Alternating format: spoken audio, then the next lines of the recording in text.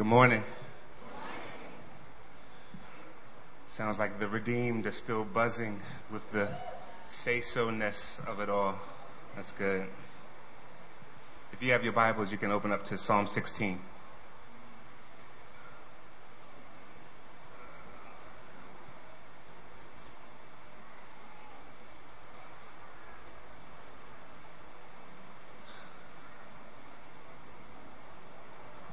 Psalm 16.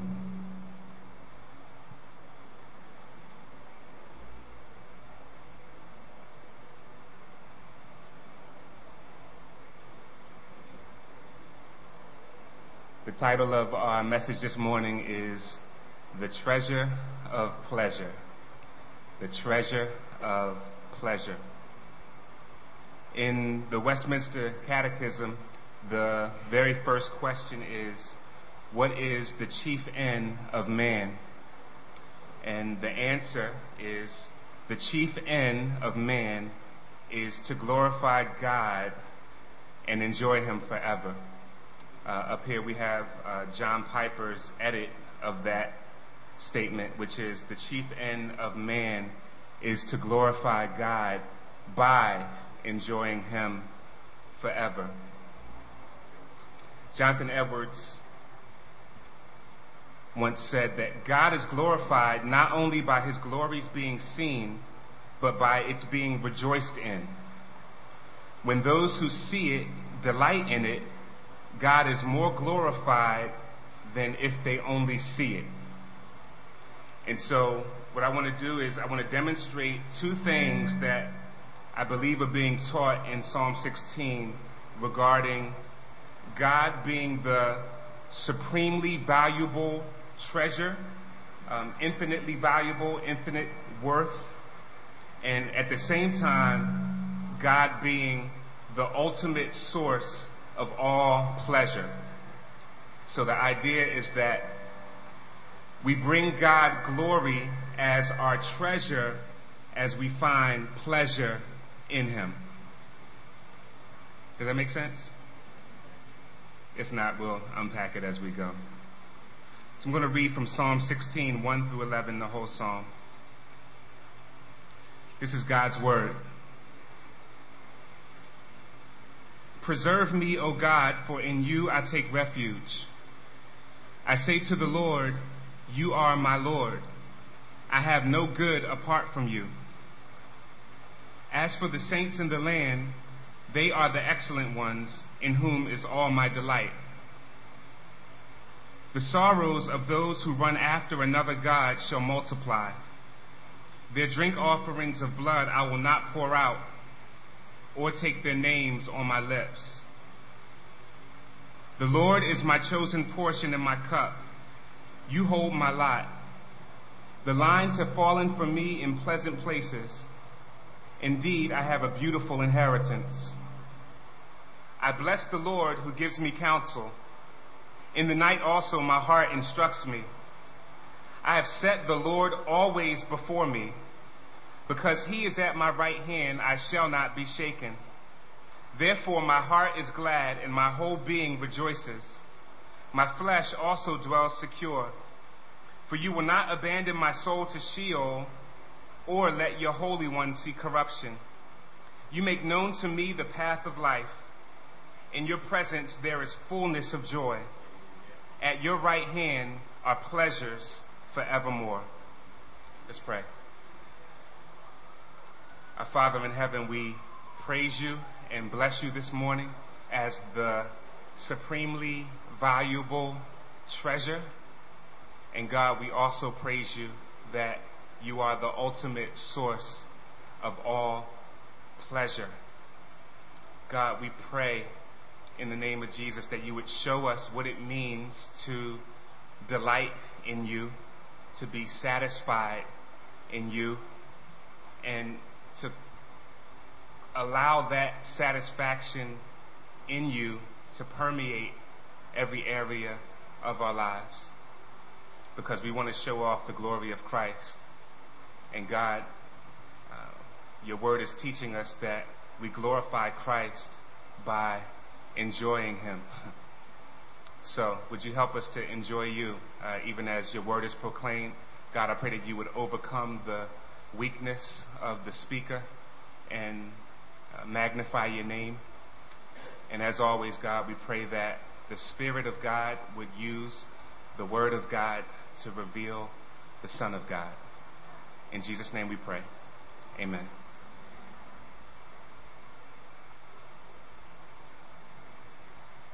So what I want to do is I want to first just lay the foundation for this whole idea of enjoying God. In verse 1 it says, "Preserve me, O God, for in you I take refuge. I say to the Lord, you are my Lord. I have no good apart from you." The foundation of enjoying God is, first and foremost, we must have the right God. It's not good enough just to have a vague notion of who God is or just some kind of idea in our minds that this is what I believe God is like. But we have to have the true God, the God of the Bible, the triune God, the Lord. Notice in verse 2, David says, "I say to the Lord." In most of our translations, that Lord, L-O-R-D, is in all capitals. And that's signifying that behind that word in the original language is the name Yahweh, or I am, that I am, the name that God revealed to Moses at the burning bush. It's the unique covenant name of God. So just by virtue of David's using that name, Yahweh, is indicative of a covenant that God made with man, and it's the idea of personal relationship. Then secondly, it says, "I say to the Lord, you are my Lord." Now where it says L-O-R-D, and it's not in all capitals, behind that is the word Adonai in Hebrew, which means sovereign or king or ruler. So David here is saying that I'm saying to Yahweh that you are my sovereign, and apart from you, I have no good thing. Now, oftentimes this idea of believing in God or having God as having a personal relationship with God, that tends to be something that we take for granted, especially in our country. Everybody just kind of assumes that we're in relationship with God because the faulty notion is that we're all God's children, and God loves us as soon as we come out the womb, and I'm a child of God, and we're all children of God, and so it's all good. But biblically, there's only one way to become a child of God, and that's through faith in the Lord Jesus Christ. And so the foundation of enjoying God has to be starting with the right God. The first commandment, you should have no other gods before me. And so if we're going to enjoy God, if we're going to delight in him and glorify him through doing that, we have to come to him as he is and not as we want him to be. Notice that he says, apart from you, I have no good thing. I have no good apart from you. He's recognizing that God is the source of every single ounce of blessedness in his life. James 1:17 says, "Every good gift and every perfect gift is from above, coming down from the Father of lights, with whom there's no variation or shadow due to change." Apart from God, I have no good thing. He's recognizing that even the very good things that he has, the temporal things of this life, are absolutely meaningless apart from how they are connected with God himself. God is the absolute source of all goodness, of all blessedness. Now, part of the problem is that what we tend to do, and we're going to see this more in verse 4, what we tend to do is we tend to take the gifts of God, and our sinful tendency is to divorce or cut off the gift from the source. And so we'll rejoice more in what God gives us, and oftentimes either neglect to give him thanks, neglect to give him praise, but we'll just kind of snatch up the gift without actually looking to the giver of the gift. I like this quote by C.J. Mahaney. He says, "All gifts from God are intended to direct our attention to God and create fresh affection for God." All gifts from God are intended to direct our attention to God and create fresh affection for God.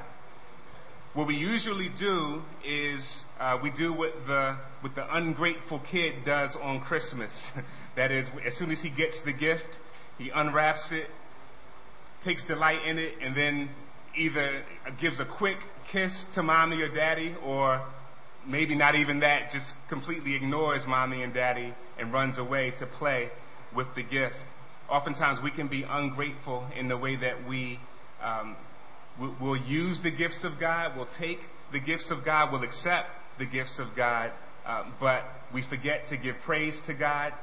We don't allow the giving of the gift from God to create fresh affection in our hearts from God or for God. And when we do that, we are not glorifying Him because we're not enjoying Him as we should. So what the psalmist is recognizing is that apart from God, like, the gifts don't mean anything, only as much in so much as they're connected with the giver of the gifts. So now we're going to look at some of the ways that God has ordained for us to enjoy Him. Let's look at verse 3. It says, "As for the saints in the land, they are the excellent ones, in whom is all my delight." Means number one of enjoying God in this text is enjoying God through His people. Enjoying God through His people. The people of God are one of the ways that God shows Himself to us. The people of God are a means of grace in the life of the believer for God to display the riches of His glory. Now, oftentimes we'll have a low view of what the church is. How often is it that we hear people talk about Christians? We hear Christians talking about other Christians, starting off sentences like, "Man, the church," as if the church was something separate or distinct from who we are. Like, if you're born again, if you're in Christ, you are the church. Jesus said to the Apostle Paul, on the road to Damascus after he reveals himself, he doesn't say, "Why are you persecuting the church?" Jesus said, "Why are you persecuting me?" So Jesus completely identifies with His bride that He purchased. But often we will have a very low view of the people of God. And when we do complain about other Christians, it actually says more about us than it says about the people that we're complaining about. I want to just mention a few reasons why we should delight in the people of God. One, because God delights in them. Psalm 149 verse 4 says, "The Lord takes pleasure in His people." The Lord takes pleasure in His people. So if we want to be imitators of God, how can we dislike something that God Himself takes pleasure in? Second reason is because of the relationship of the people of God to God. In 1 John chapter 3 verse 1, the people of God are called the children of God. In John chapter 15 verse 13, Jesus refers to the people of God as His friends. In John 20 verse 17, He refers to believers as His brothers. And the same thing in Hebrews chapter 2 verse 17. In Revelation 21 verse 9, the church is called the bride of Christ.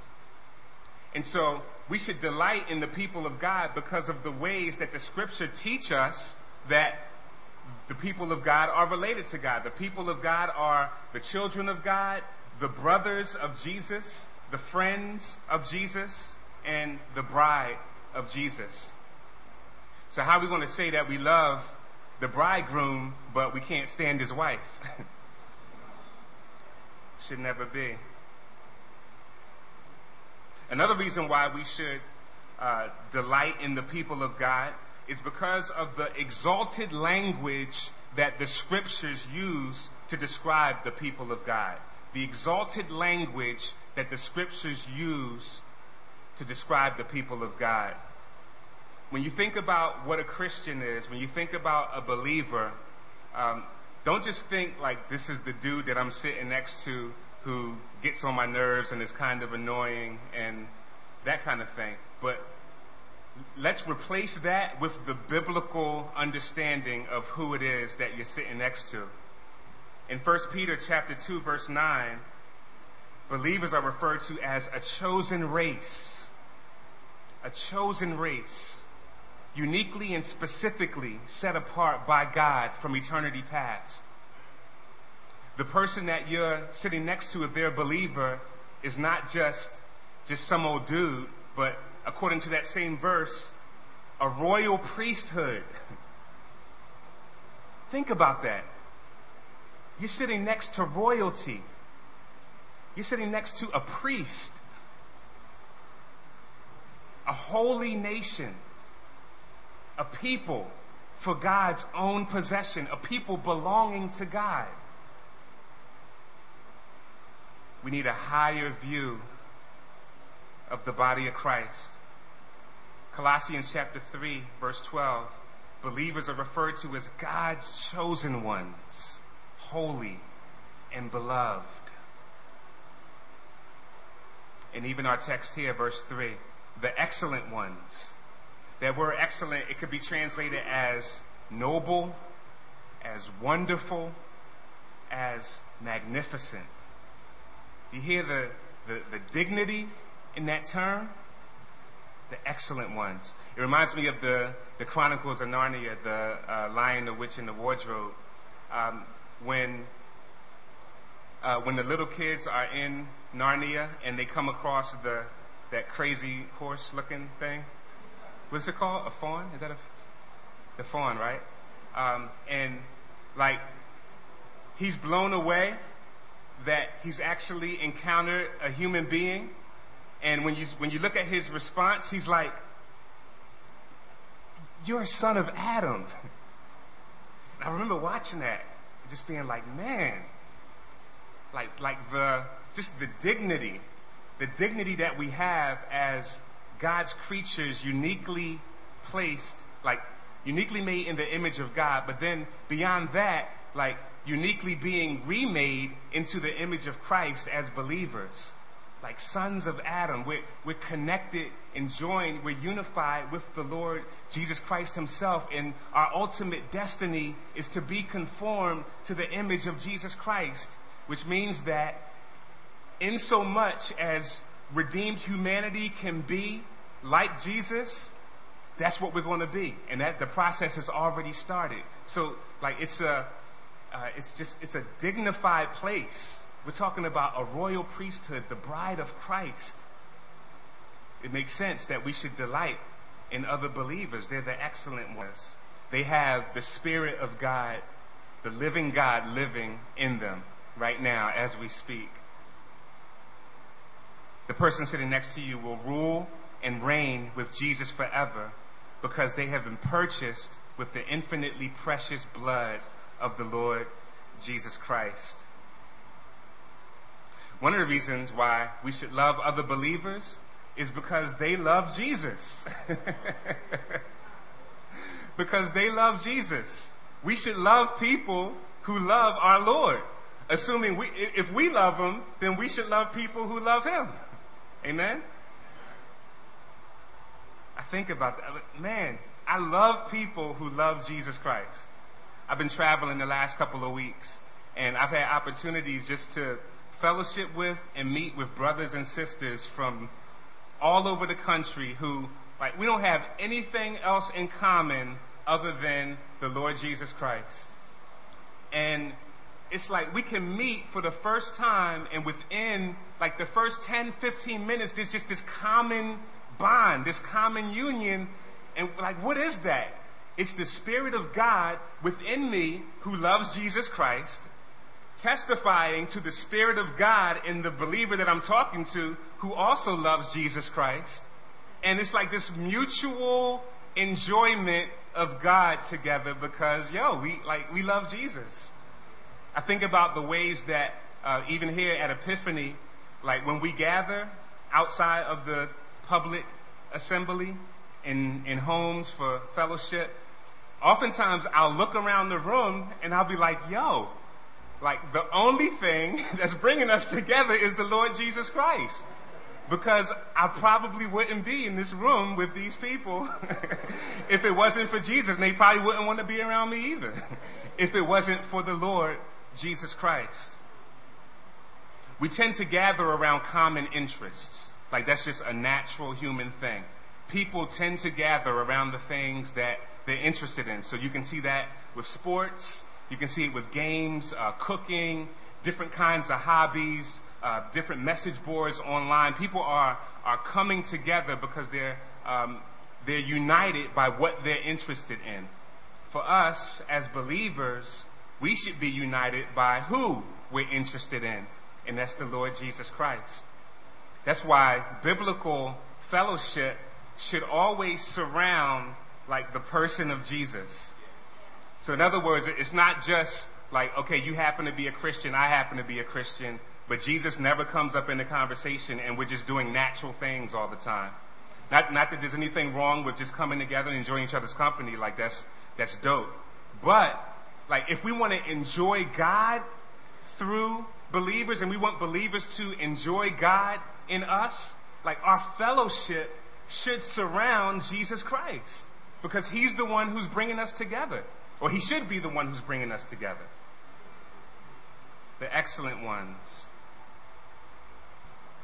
Question: would other believers say that about you? Would other believers say that you are one of the excellent ones in whom is all their delight?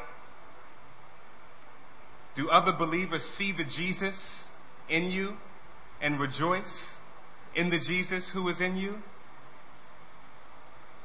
Does your life, does your fellowship, does your words, like do they convey that you belong to Jesus, you prize Jesus, you love Jesus, and you want to encourage others in Jesus?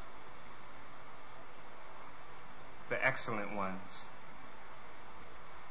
Now we're going to talk about in verse 4 one of the great obstacles to enjoying God.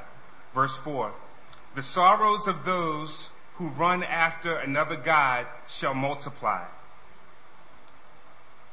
Their drink offerings of blood I will not pour out, or take their names on my lips. The great obstacle to enjoying God is idolatry. Idolatry. The great obstacle to enjoying God.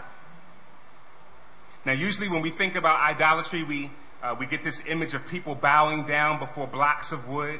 But biblically, an idol is anything either real or imagined that we give the place in our hearts that rightfully belongs to God alone. It's anything real or imagined that we give the place in our hearts that rightfully belongs to God alone. Now, ironically, usually our idols are in some form the gifts that God gives himself. So what we tend to do is we take the gifts that God gives, and instead of allowing that to direct our attention to God and create fresh affection for God, what we do is we stay there. We stay at the gift. We get fixated on the gift. And then because of our sinful, or actually because of the way we're wired to worship, what we'll do is we begin to worship the gift, which is idolatry. Just to throw out some of the common culprits or common idols of our culture: music, sports, sex, food, the praise of people, comfort, money, reputation, games. And when you hear those things, one of the things we should notice is that all of those things have one thing in common, and that is that they're all pleasurable. Like, we get some kind of enjoyment out of these things. And so that should give us a clue. Like, the gifts from God are enjoyable. It's not wrong to enjoy things. In fact, God has wired us to enjoy. So it's not like we don't want to become these kind of stoics who find no, there will be no joy. Like, I'm loving God, and yes, I'm angry, but I love God and I'm holy. Like God has wired us to find pleasure.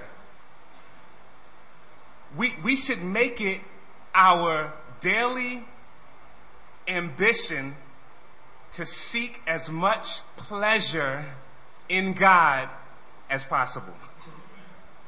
To seek as much pleasure in God as possible. We can identify what our idols are by a couple of things. One, the things that occupy our thoughts, the things that occupy our time, the things that occupy our conversation, and the things that we spend money on.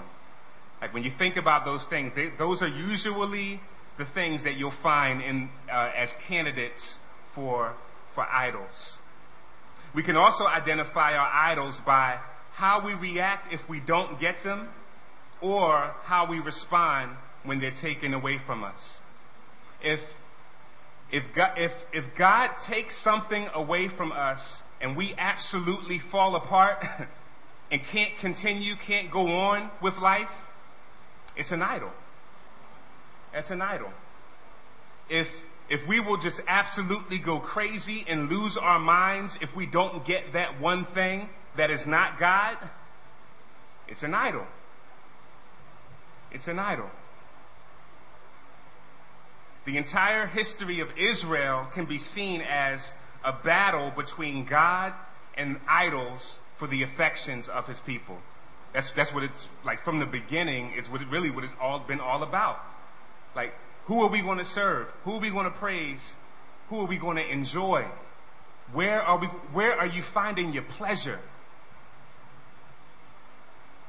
If it's not God, then we're guilty of idolatry. Now, here's the problem with idols. The problem is that they are poor, insufficient, and inadequate replacements for God. They're poor substitutes for God. They never satisfy. In fact, they never deliver what they promise, and their failure to satisfy has an enslaving effect. So if you seek something that is not God, because we're wired to find our satisfaction in God, if we seek anything that's not him, ultimately, it's not going to satisfy us. And then what happens is, because it's not satisfying to us, we think we have to get it again, and get it again, and get it again. And before we know it, we're bound and we're enslaved to this idol, to this insufficient replacement for God. Ephesians chapter 5, verse 5 says this: "For you may be sure of this, that everyone who is sexually immoral or impure, or who is covetous, that is, an idolater, has no inheritance in the kingdom of Christ and God." I think it's interesting here that the Apostle Paul equates covetousness with idolatry. Again, it's because think about the covetousness. What covetousness does is it craves something that we don't have, right? But here's the problem. Covetousness is never actually satisfied. Because, and I like the way, I'm not sure who said this, but it's a quote that always stays in my mind, which is, if we're not content with what we have, we won't be content with what we get. If we're not content with what we have, we won't be content with what we get. Because the nature of covetousness, the nature of idolatry, is that it craves more and more and more, but it never ultimately satisfies. Ecclesiastes chapter 5, verse 10 says this about money. It says, he who loves money will not be satisfied with money.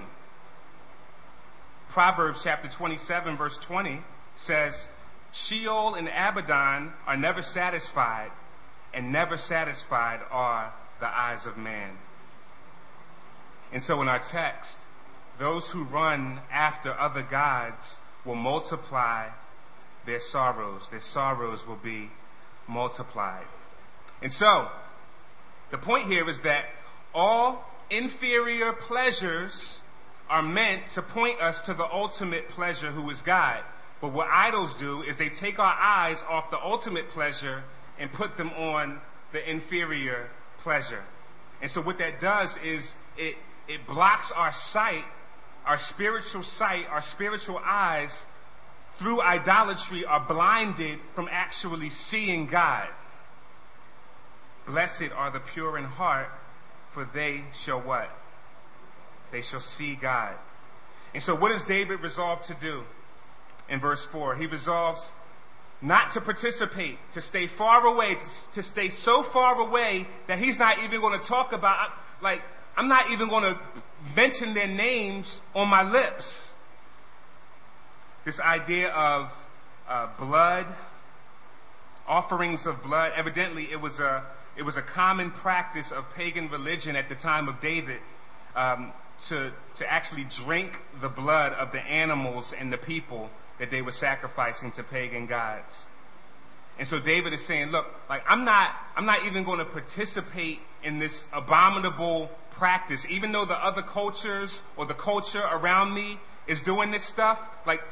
That stuff is going to be far away from me, because that stuff blocks my ability to see God, to enjoy God, and to glorify God.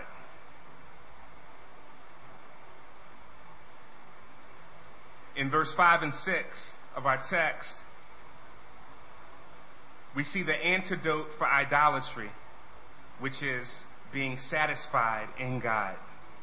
The antidote for idolatry is being satisfied in God. Verse 5, the Lord is my chosen portion and my cup. You hold my lot. The lines have fallen for me in pleasant places. Indeed, I have a beautiful inheritance. So for the psalmist, it wasn't enough just simply to say, okay, you know what? I'm just going to stay away from this idol, and I'm going to get caught up in just not doing the things that I shouldn't do. But it goes beyond just the not doing to the what I'm going to do. And what I'm going to do, he says, the Lord is my chosen portion and my cup. That is, I'm going to do whatever I can to fix my eyes on God so much that He and He alone will ultimately satisfy me. That He alone will be the one that I find my pleasure in. We see a resolve, a holy resolve to find satisfaction and pleasure in God. The Lord is my chosen portion and my cup. I like this because the psalmist is borrowing from the language of Numbers chapter 18, verse 20, which is referring to after God delivered Israel from Egypt, and He began to divide the land up and began to give the different tribes different parts of the land. Notice what it says in Numbers chapter 18, verse 20. It says, and the Lord said to Aaron, you shall have no inheritance in their land, neither shall you have any portion among them. I am your portion and your inheritance among the people of Israel. So for the Levites, that particular priesthood, they were not to have any land set aside for them. But for them, their portion, their inheritance was to be God Himself. And that's a type, that's a picture of the royal priesthood of believers who ultimately have God Himself as our inheritance. So when David says the lines for me have fallen in pleasant places, he's referring back to like the land back then was divided into lines. He's saying, look, I may not have any land, I may not have anything, but as long as I have God, I have everything. As long as I have God, look, it doesn't matter what's going on temporally because of what I have and who I have eternally. So even though I don't have any land to call my own, I can still say, because I have God, that the dividing lines have fallen for me in pleasant places. Like, I'm good. You can take anything away from me, and as long as I have God, I'm okay.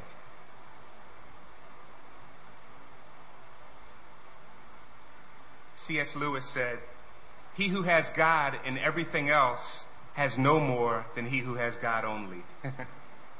He who has God in everything else, he doesn't have anything more than the one who only has God. Because God himself is our infinite, all-satisfying treasure. I have a beautiful inheritance. David is saying that God is satisfying him now. Right now, he's my chosen portion. Right now, he fills my cup. And in the future, I have a beautiful inheritance. God satisfies now as well as in the future. In Psalm 107, verse 9, speaking of God, Psalm 107, verse 9, it says, "For he satisfies the longing soul, and the hungry soul he fills with good things." God is infinitely satisfying. Now, in verse 6 and 7, or actually verse 7, we're going to see another means of enjoying God that in this verse. "I bless the Lord who gives me counsel. In the night also my heart instructs me." In this verse, we see two more means of enjoying God. One is through prayer. Notice he says, "I bless the Lord." I bless the Lord. That is a prayer of praise to God. And then we see another means, which is the word. "I bless the Lord who gives me counsel." Who gives me counsel. Now, I'm connecting counsel to the word of God because of Psalm 1, verses 1 and 2. "Blessed is the man who does not walk in the what? The counsel of the wicked, or stand in the way of sinners, or sit in the seat of scoffers." Verse 2, "But his delight is in" what? "The law of the Lord. And on his law he meditates day and night." So in Psalm 1, verse 1 and 2, he's making a distinction between the counsel of the wicked and the law of the Lord, or the word of God. So David here is saying, "I bless the Lord who gives me counsel," referring to the word. I think also implied because of the next half of the verse is this idea of meditating on God. "In the night also my heart instructs me." Now, oftentimes what we do is we fall to one extreme or the other. Usually, we're either people who read, but don't really pray a lot. Or we're people who pray, but we don't really read that much. And there's error on both extremes, right? If all we do is read, but we don't pray, then we wind up in danger of being cold, of just storing up head knowledge, being dead, not really having intimacy and fire, genuine fire for the Lord, even though we know his truth intellectually. But then, on the other extreme, if all we do is pray, but it's not informed by the word of God, then our prayer will be shallow. It'll probably be unbiblical and not have, it won't be informed by the truth of who God is. And so that doesn't honor God either. What we want to do and what we want to be, and the way that God has set it up as a means for enjoying him is through prayerfully meditating on the Word of God as a lifestyle. Prayerfully meditating on the Word of God as a lifestyle. He says, in the night also my heart instructs me. It's not just that David is going off of just his own notions of who God is that's not informed, but no, his heart instructing him is informed by prayerfully submitting to God and God's word. In the night also my heart instructs me. If we want to be a people who enjoy God, we need to be a people who meditate on God. Meditate on God. This dude was on fire for the Lord. Look, God is his last thought before he goes to sleep at night. He's so entranced and enthralled by God that the assumption is that all day he's been communing with God, and then before he goes to sleep, the very last thing he wants to do is get it in with the Lord. But then we know from Psalm verse 5:3 that God was also the first thing on his mind in the morning also. Psalm chapter 5 verse 3 says, O Lord, in the morning you hear my voice. In the morning I prepare a sacrifice for you and watch. Last thing at night, first thing in the morning. Like, this is mad God-centered. Now, some people will say, well, that's impossible. It's impossible to live like that. I don't think so. I think it's not impossible.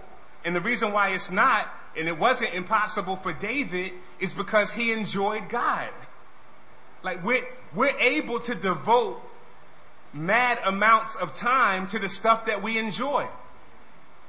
Like, when I think about how I was when I was in the world, like, there's all kinds of stuff that I did that wasn't God, that I did the last thing before I went to sleep and was the first thing I did when I got up in the morning. And it's because I liked it.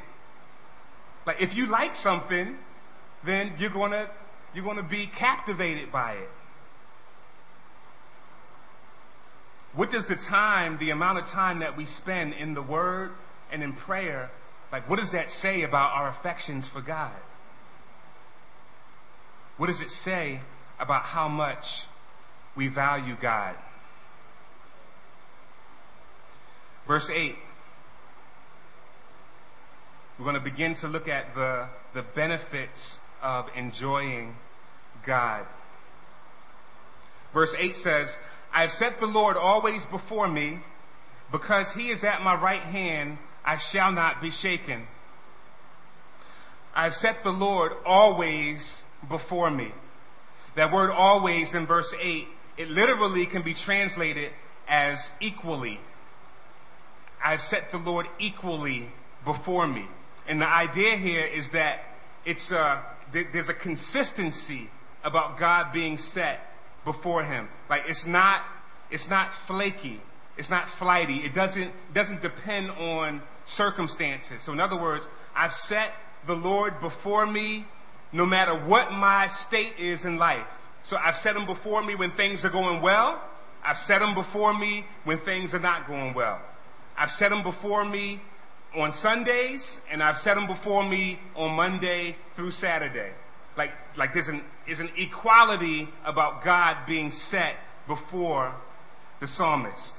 Not just when it's convenient or only when people are watching, but I have always equally set the Lord before me. Now, here's where it starts to get very interesting. Verses 8 through 11 are actually quoted in the New Testament. And what we learn in this psalm is that this psalm is actually an Old Testament prophecy concerning the Lord Jesus Christ. As we begin to bring it in, like, we need to see the Lord Jesus Christ in these verses. Turn with me to Acts chapter 2. Acts chapter 2.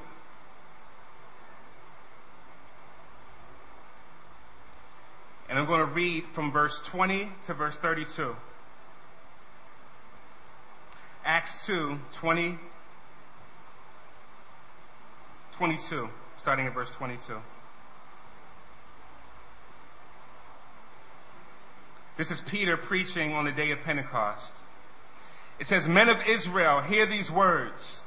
Jesus of Nazareth, a man attested to you by God with mighty works and wonders and signs that God did through him in your midst. As you yourselves know, this Jesus, delivered up according to the definite plan and foreknowledge of God, you crucified and killed by the hands of lawless men." Verse 24, "God raised him up, loosing the pains of death, because it was not possible for him to be held by it. For David says concerning him," and he quotes our passage, "I saw the Lord always before me, for he is at my right hand that I may not be shaken. Therefore my heart was glad and my tongue rejoiced. My flesh also will dwell in hope, for you will not abandon my soul to Hades, or let your Holy One see corruption.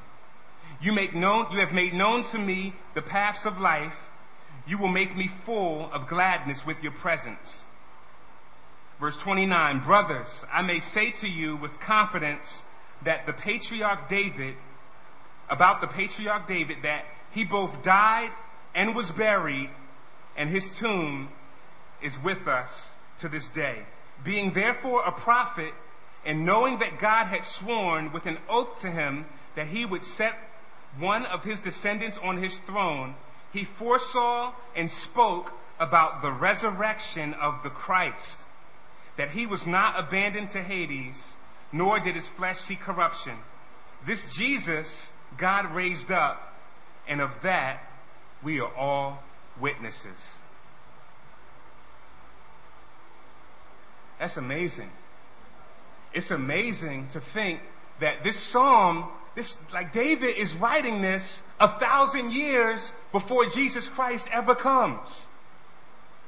1,000 years before Jesus, we have this prophecy about his death and his resurrection. The Lord Jesus Christ in this psalm is actually contemplating his death and his resurrection 1,000 years before the event. 1 Peter chapter 1, verse 10 to 12. This is what's happening, like a New Testament commentary on what's happening in passages like Psalm 16.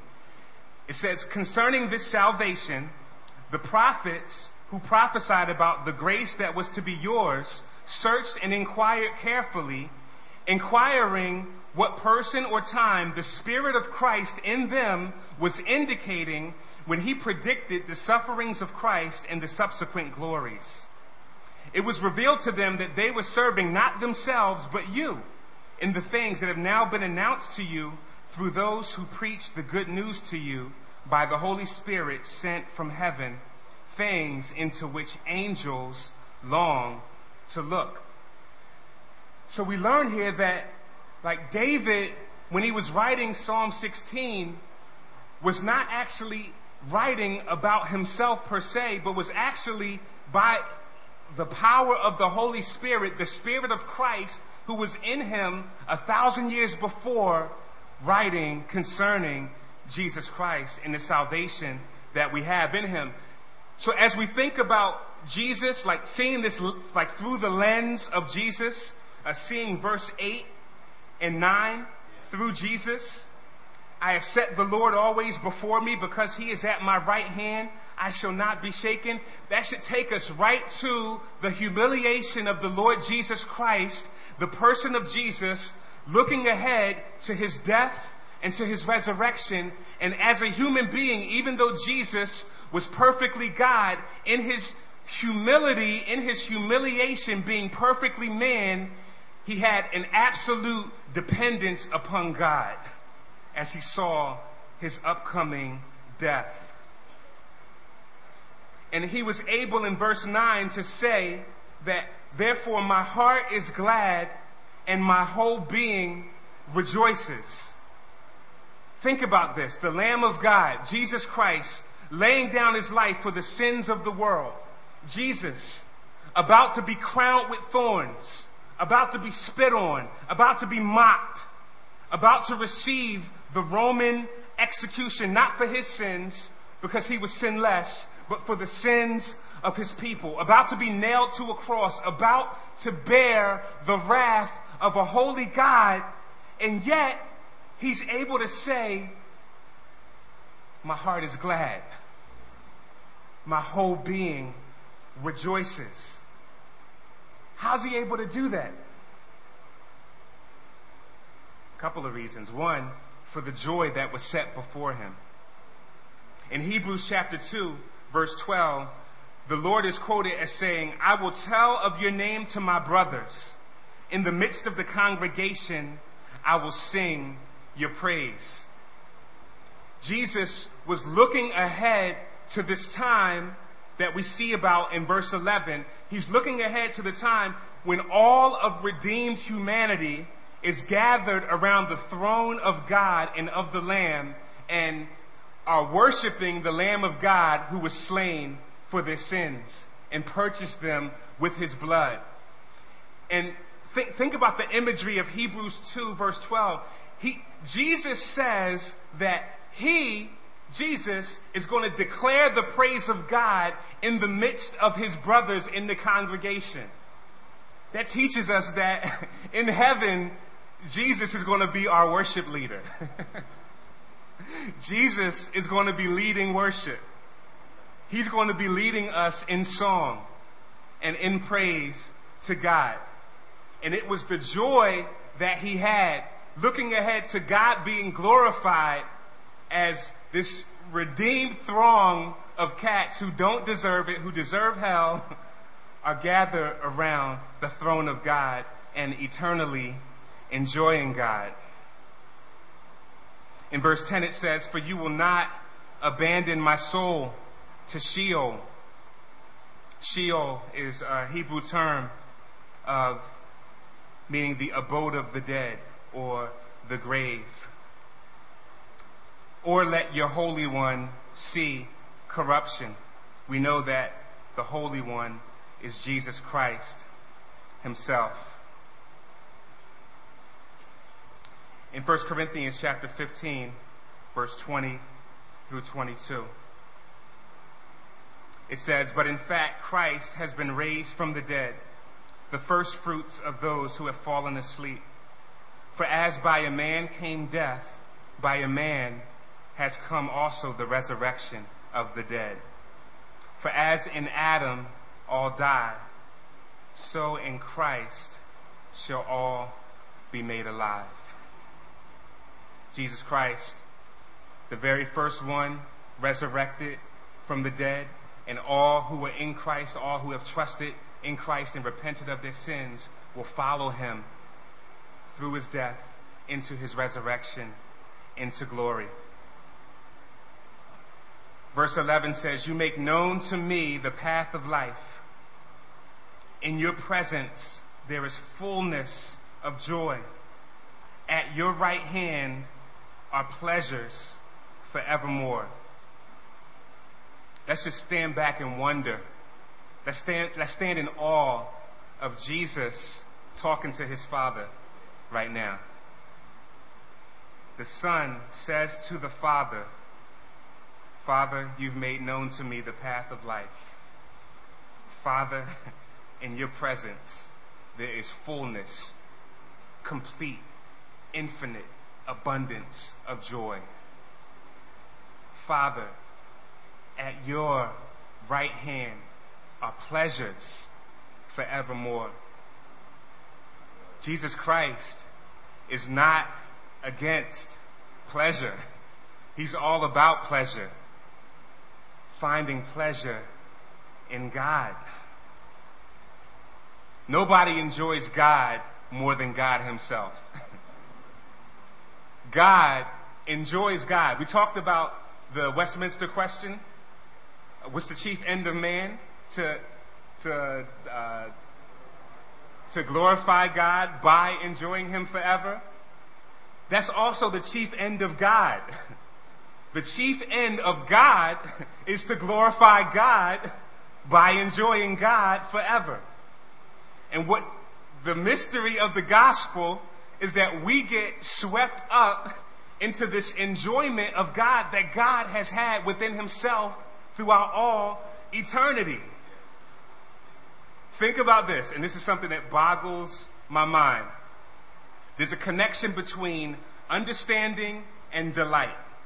Understanding and delight. That is, the more you understand something, the greater your capacity to delight in that thing. So, for example, the person who understands jazz music, they can hear some Coltrane, and it will do something for them that the untrained ear, it won't. Like for me, my ear is untrained.